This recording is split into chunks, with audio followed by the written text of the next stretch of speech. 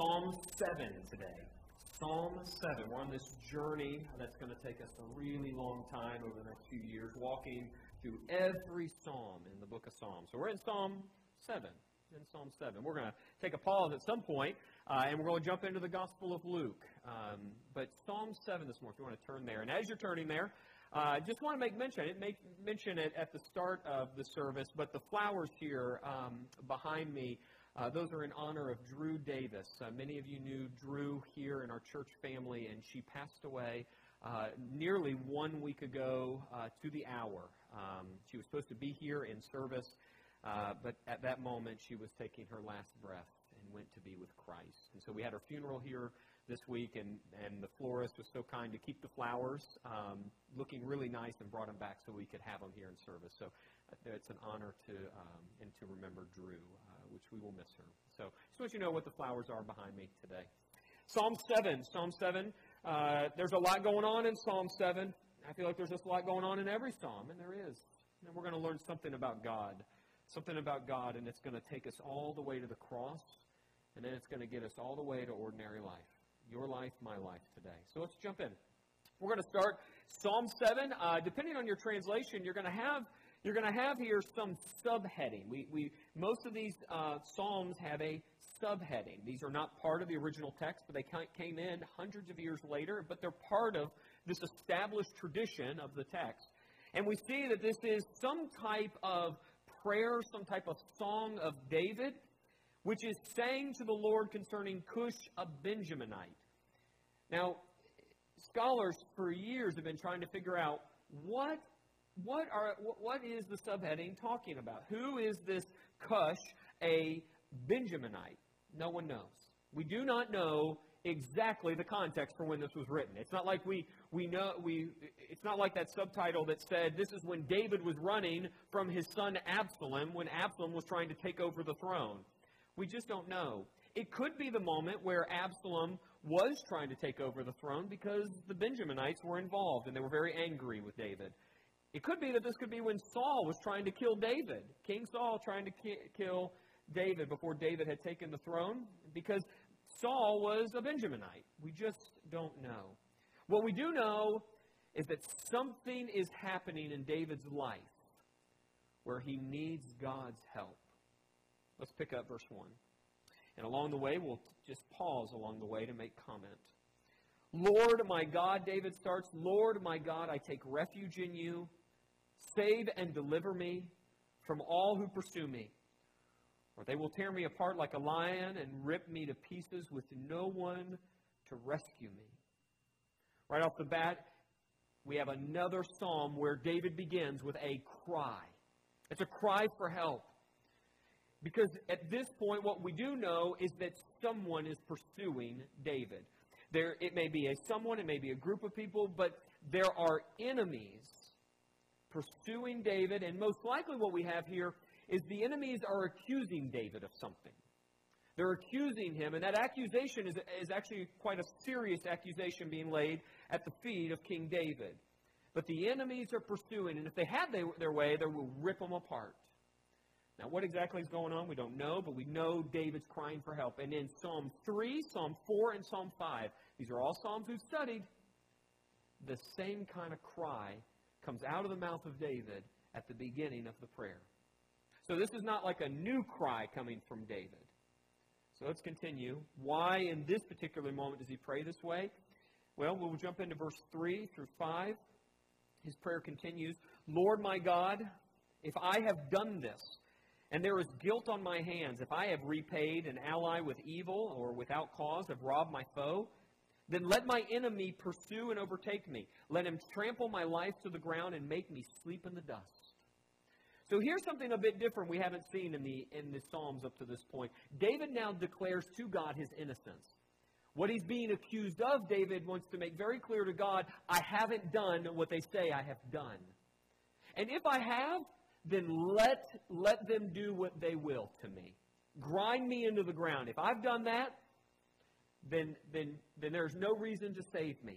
But in this instance, David says, I am innocent. Imagine you have felt that way at some point where what you are being accused of is nowhere close to the truth. Here David cries out to God, I am innocent.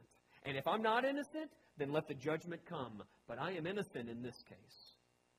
He continues, verse 6. Arise, Lord, in your anger. Rise up against the rage of my enemies. Awake, my God, decree justice. 3 times there, verse 6. Arise, rise up, and awake. 3 times David calls God to action. And really this is a call for God to do something. Like, hey God, I am being attacked. I am innocent of what they say. Now would you stand up and would you bring justice? It's a serious call to God because God's a God of justice. And he goes on. The prayer continues. Verse 7. Let the assembled peoples gather around you while you sit enthroned over them on high. Let the Lord judge the peoples. Vindicate me, Lord, according to my righteousness, according to my integrity, O Most High. Bring to an end the violence of the wicked and make the righteous secure. You, the righteous God who probes minds and hearts. Here David now calls God to hold court.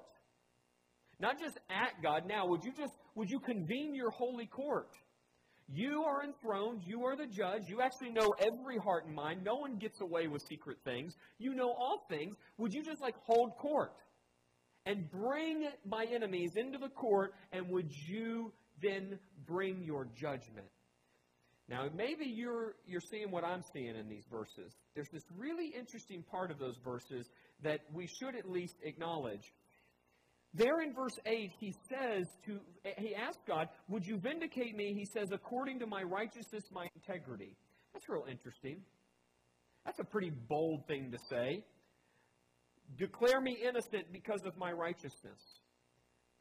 David's not a righteous guy, nor does he carry lots of integrity.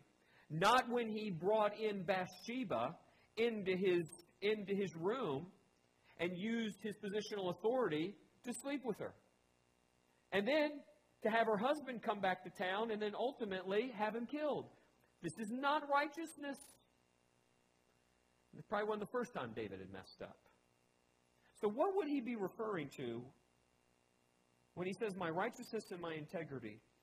I think what we have to do here is just apply a basic rule of biblical interpretation. We take these 2 things in the context of the whole. Most likely what David's referring to when he refers to my righteousness and my integrity is the same thing he's referring to in verse 3 through 5. That he is innocent of the thing he's being accused of. Not that he is perfect, because we could read those things as saying, God, vindicate me because I'm perfect and I don't mess up. I am righteous and full of integrity. Most likely what we have here is David repeating verses 3 through 5 in just a condensed version. This is a way of him again saying he is innocent of what he's being accused of. So vindicate him from the accusations brought against him because he has not done nor acted in the way he is being accused of. All right. We move on. Now after calling God to hold court, this righteous judge, he says this, my shield is God Most High, who saves the upright in heart. God is a righteous judge, a God who displays his wrath every day. If he does not relent, he'll sharpen his sword. He'll bend and string his bow. He has prepared his deadly weapons. He makes ready his flaming arrows. In short here, David's confident. David's confident. Finally, at this point in the prayer, God's going to do something. There is wrath that God will bring. And why is he so confident? One scholar says it this way, just more concisely than I would. Here's what one commentator says about this. He says, David here is noting, Yahweh is the righteous judge who protects the godly with his saving shield, and he judges the wicked in his wrath. There is such a thing as God's wrath. Now, I know we don't like to talk about it. Seems too mean. Seems a bit uncomfortable. Who wants a God full of wrath? But here the Scripture is very clear. God will bring wrath against the evil. God does not just bring wrath against evil things, evil people. Evil people. So God will bring wrath. And one way God brings wrath One way God brings wrath is He turns the evil of the wicked into a boomerang. Here's the imagery.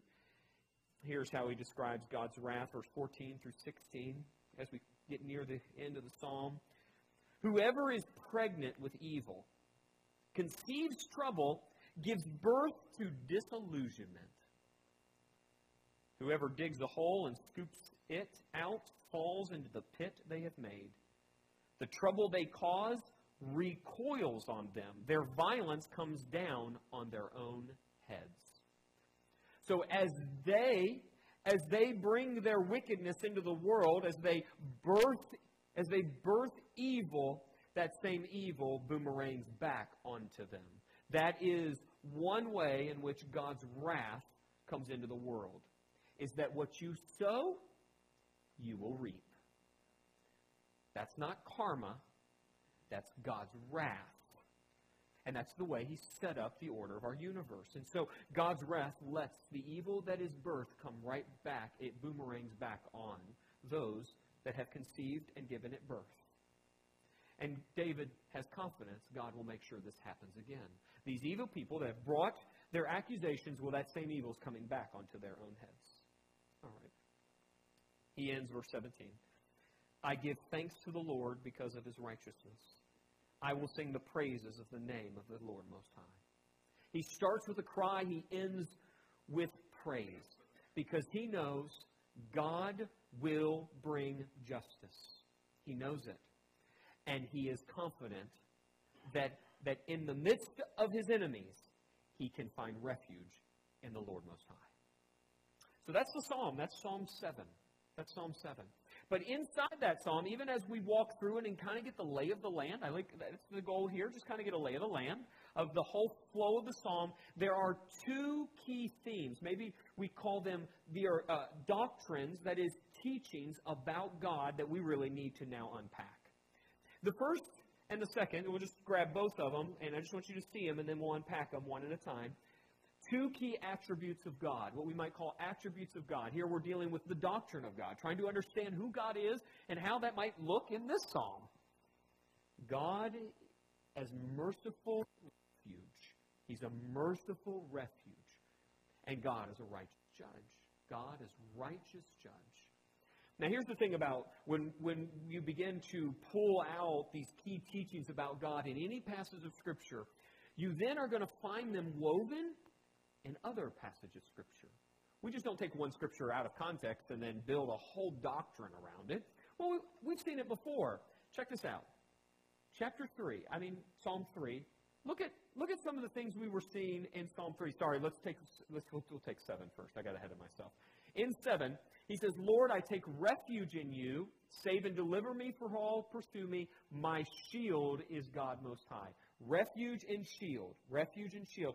David is confident that in the midst of great danger, he can come to the Lord because the Lord is a safe place to go. Okay, so we're going to keep that there. We've seen it already in our short journey through the Psalms. Psalm 3, check this out. Now, this is going to be like a tour de force. Sometimes I do this where I just read lots of Scripture. I want you to feel the Scripture by repetition. So if I see you sleeping, I'm going to call you out. Mary, I'm not looking at you. I'm just very aware. My line of sight was at you. You're not sleeping. But Jeff, on the other hand, I let Mark go to sleep a long time ago. So here it is. I got to keep talking or Mark will say something. Psalm 3, we're going to take the first part of verse, the A means the first part of verse 3, and then the first part of verse 8. There in that psalm we saw, but you, Lord, are a shield around me. And then in verse 8 he said, from the Lord comes deliverance. So he's very clear that the Lord is a very safe place to come. He will bring protection, a refuge, and it is by God's mercy He provides that. Check out now chapter 4, verse 1 and 8. Answer me when I call to you, my righteous God. Give me relief from my distress. Have mercy on me and hear my prayer. Then verse 8, in peace I will lie down and sleep, for you alone, Lord, make me dwell in safety. In the midst of great danger, he cries out, God, provide protection only by your mercy. The Lord is a safe place to come, a refuge, a shield. I lie down, I sleep in safety. I want you to see the theme. It's running through the Psalms up to this point. Then we go to Psalm 5, 11 and 12. But let all who take refuge in you be glad. Let them ever sing for joy. Spread your protection over them, that those who love your name may rejoice in you. Then verse 12, surely, Lord, you bless the righteous. You surround them with your favor as with a shield. So by the time we get to the prayer in Psalm 7, this is a theme we've seen woven into many of the Psalms up to this point, where David cries out to God because he knows God's a safe place to be. He is just flowing with mercy like a never-ending fountain of compassion, and God is right there to take in his people and provide safety. And then probably one of the most clear passages, if we just speed up to Psalm 34. Psalm 34. This is one that you could actually just take this and write it on a card. You can just have this in your Bible, put this in the car, put it on your bathroom mirror. This is one that you can pray straight off from the Scriptures. I mean, literally just pray it straight as is to God. It's so chock full of God, merciful refuge. Here it is, Psalm 34, 1 through 4. In you, Lord, I have taken refuge. Let me never be put to shame. Deliver me in your righteousness. Turn your ear to me. Come quickly to my rescue. Be my rock of refuge, a strong fortress to save me.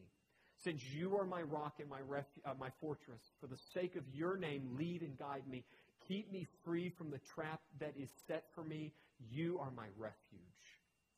That's a lot of repetition on that same theme. And the reason I say this is a great prayer is because if you've ever felt like people have come against you, you're struggling because of the forces that are bringing suffering, this is a great prayer. God, I'm going to lean in to you for my safety. I call on you, my rock. I call on you to surround me with your favor. You are my shield, my refuge. The start of Psalm 34 is just a passage you can take with you for the rest of your life as a believer. So right there, just in the Psalms. I mean, I'm not picking up any other passages of the Scriptures. We don't have time for that. Right there, we see this theme, this doctrine of God. God is merciful refuge. Right there woven into just these first few Psalms. And it's embedded right here in Psalm 7, which is where we launched this morning. But you got that other theme rolling right next to it. It's woven, these are woven together in Psalm 7. God is a righteous judge. Take a look. We'll go back into Psalm 7, verse 11 and 12. God is a righteous judge, a God who displays his wrath every day. He does not relent. He will sharpen his sword. He will bend and string his bow. This is a God who is serious about bringing justice. And sometimes that means removing evil people. This is a God who's going to bring wrath. He is a righteous judge. Now, we should not be surprised at this, because the book of Psalms launches with the contrast between the righteous and the wicked. And the wicked will not stand in the judgment. Then we get to Psalm 2, and we have this declaration that God has anointed his king on earth, and everyone will submit to him. But there are some who said, I'm not submitting. I'm my own God. We're going to break off the chains that you have put on us. We're going to do it our way. Cue Frank Sinatra. Okay, so I wish I would have done it. I just had that thought. Holy Spirit moment, maybe. I don't know. Man, that would have been great. Okay, if you like Frank Sinatra, no judgment. That wasn't my point. You get it. But these nations, these kings of these nations say, we'll do it our way. And we get to the end of Psalm 2, and we saw this in Psalm 2. Right here. Serve the Lord with fear. Celebrate his rule with trembling. Kiss his son, or he will be angry, and your way will lead to your destruction. His wrath can flare up in a moment. If you decide to live your way, if you rebel against the king of the world, you will face judgment. That's not mean. That's just reality. You cannot be all about you and come into the presence of the God who is holy love. Father, Son, Holy Spirit, who from eternity have always been about loving one another, always rooted in the deepest humility. Humility we do not yet understand, This holy love, when you bring selfishness in to that dance of holy love, selfishness, pride, wickedness will be cast out. It'll be cast out every day of the week. Just like if a person brings evil against someone innocent, we all would stand to protect the innocent. What do you call that? In human terms, we still call it wrath. We call that justice. And when you bring human rebellion, when you bring selfishness and pride into the presence of this holy God, it will be cast out.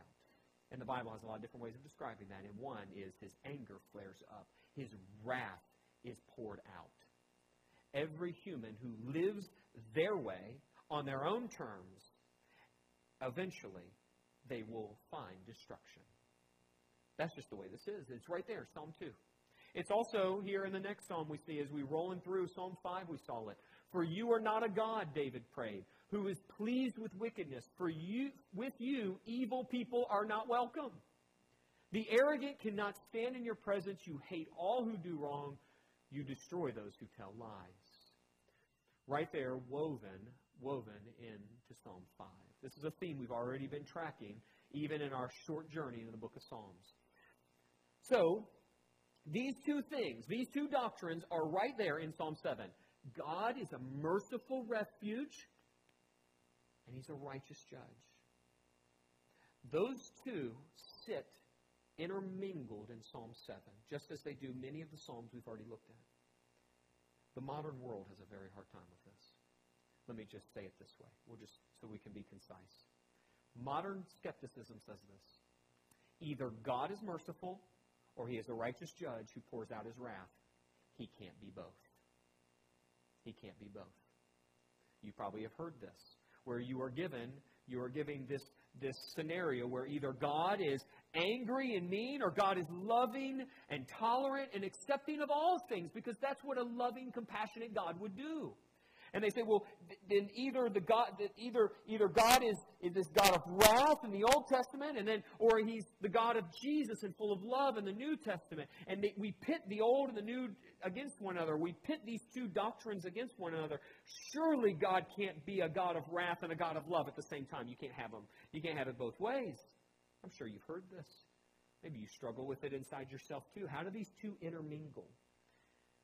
Here's my reply. I decided to go ahead and write it instead of just try to give you another 5 minutes of explanation. Here it is. Modern skeptics, I believe, are trying to separate what Scripture never pulls apart. There's no contradiction between God's mercy and His justice. And we see this most clearly in Christ on the cross. So here in Psalm 7, are these two doctrines: God as merciful refuge, pouring out of compassion. Here's this God who is a safe refuge, a fortress around His people. Here is this God full of love, and here's this God of wrath and judgment and justice.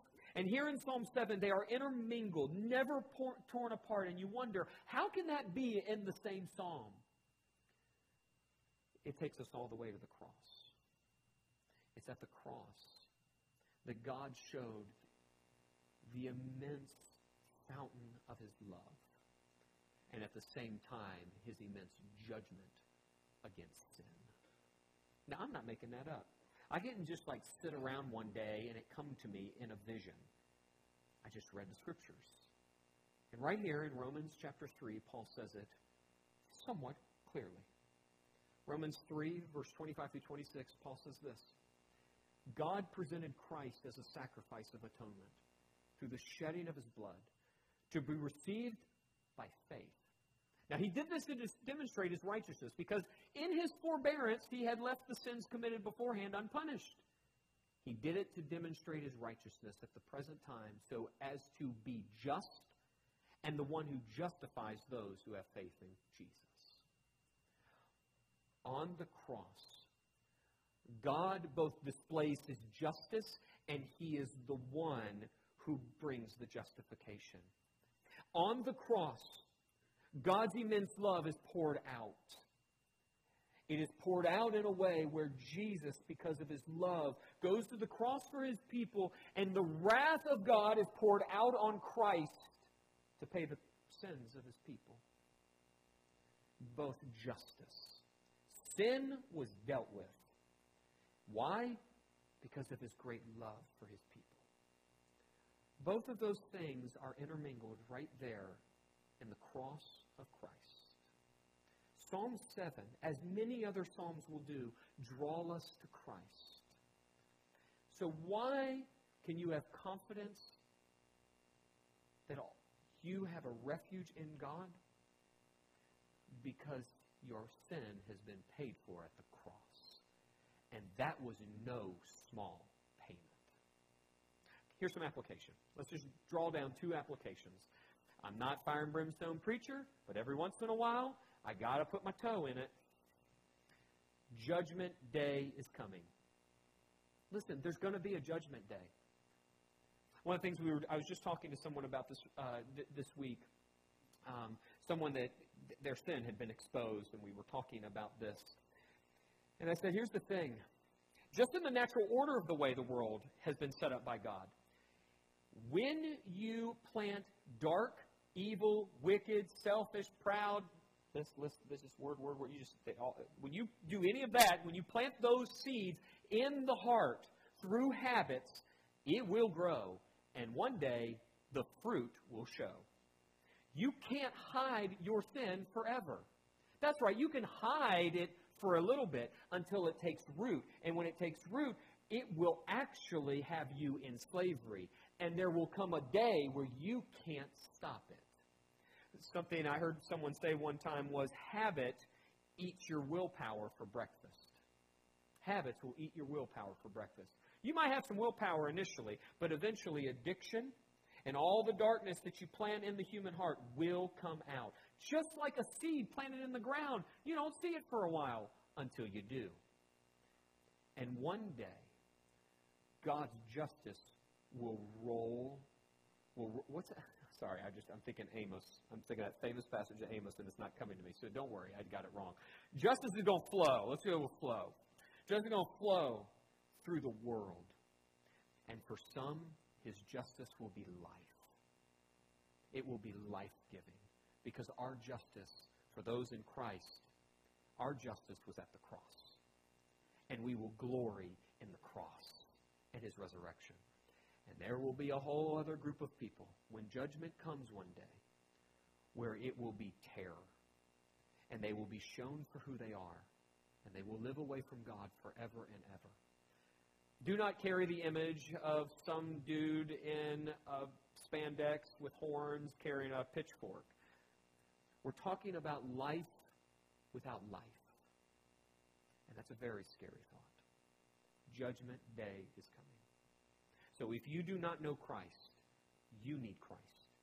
And I don't want to be so flippant to think that everyone in this room knows Christ. If you do not know Christ, you need Christ. Why would you wait another minute? You come to Christ today. He is your Savior. I feel like I got to say that because I don't know your heart. I don't know all your hearts. I don't even know my heart very well. You come to Christ. So I would say to you, if you do not know Christ, I would say to you, as you come to Christ, I'd say that thing that Paul was told. Paul had a vision of Jesus.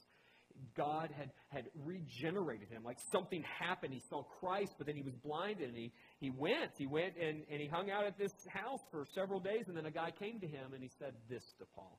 I'd say this to you.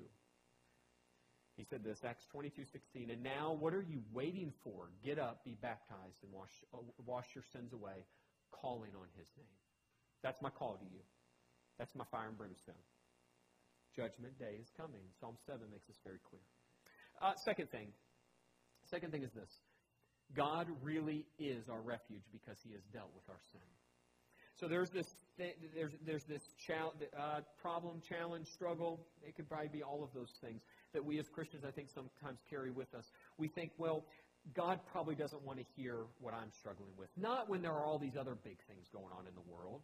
Like, when there's world hunger, why would God want to hear about me struggling with, liking this person? God probably doesn't want to hear that. We must disabuse ourselves of the idea that God does not want to hear from us. God is your refuge with any problem you have. I don't care how small that problem is. You go to God. You struggling with work and not liking someone at work, you go to God and say, God, I need help because I'm struggling. You struggling with some type of addiction, you take that to God. It's not too small. I often think that sometimes my struggle with eating too much, which really, look at me, it's not like I just ballooned. Okay, you don't even know I struggle with eating. Because I can eat a lot. Amen. But it's not good for me to be full throttle everything I want. Because when that happens in eating, it starts to happen in every part of my life. But that does seem a bit silly, doesn't it? Me, at my weight, talking about struggling with eating? Really? Until it is put into the spiritual realm and understood as this much larger thing, but it does seem silly, but I still need to go to God and say, God, sometimes I struggle. It's not too small to take to God. The things you think too small, you take them to God. There is nothing off limits. There is nothing off limits that you can't take to God. You take Him every struggle you have.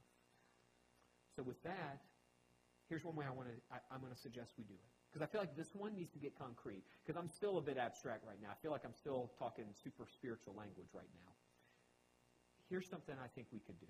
Just try it out. Try it out. Maybe I'm off. Try it out. I've been trying it. It seems to be working. At least helping me a bit. Here's the next step. Pray with your hands open and palms up and name your worries to God and ask God for strength and help. There is nothing super spiritual about this. What I'm suggesting is that you actually use your body to help your mind understand a reality about God. So literally, when you pray like this, like you're doing something.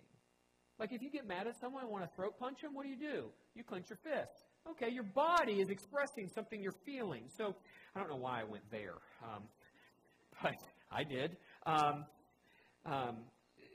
Use your body to help you understand this deep truth about God.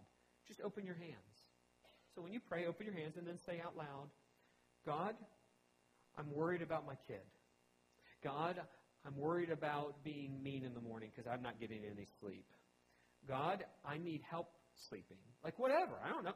And just say it out loud and then say, God, help me. Now at this point, I don't know what God's going to do. I don't have like a magic ball where I know God's going to give you this answer, but I know this. I know when we come open-handed to God, that is training the mind to bring any and every worry, and we get it out of our mouths to say, God, help me, you are my refuge. God has a way of using those things to actually change the heart.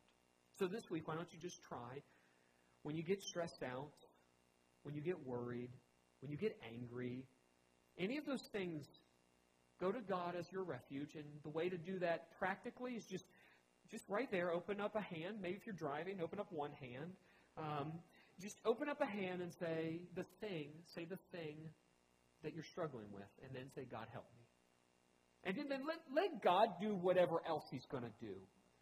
The other option is to think you've got it all under control, and you think you can figure it out on your own. And I'm going to tell you, that's never worked for me. And I imagine if we asked those older than me in the room, it's probably never worked for you either. All right, let's pray.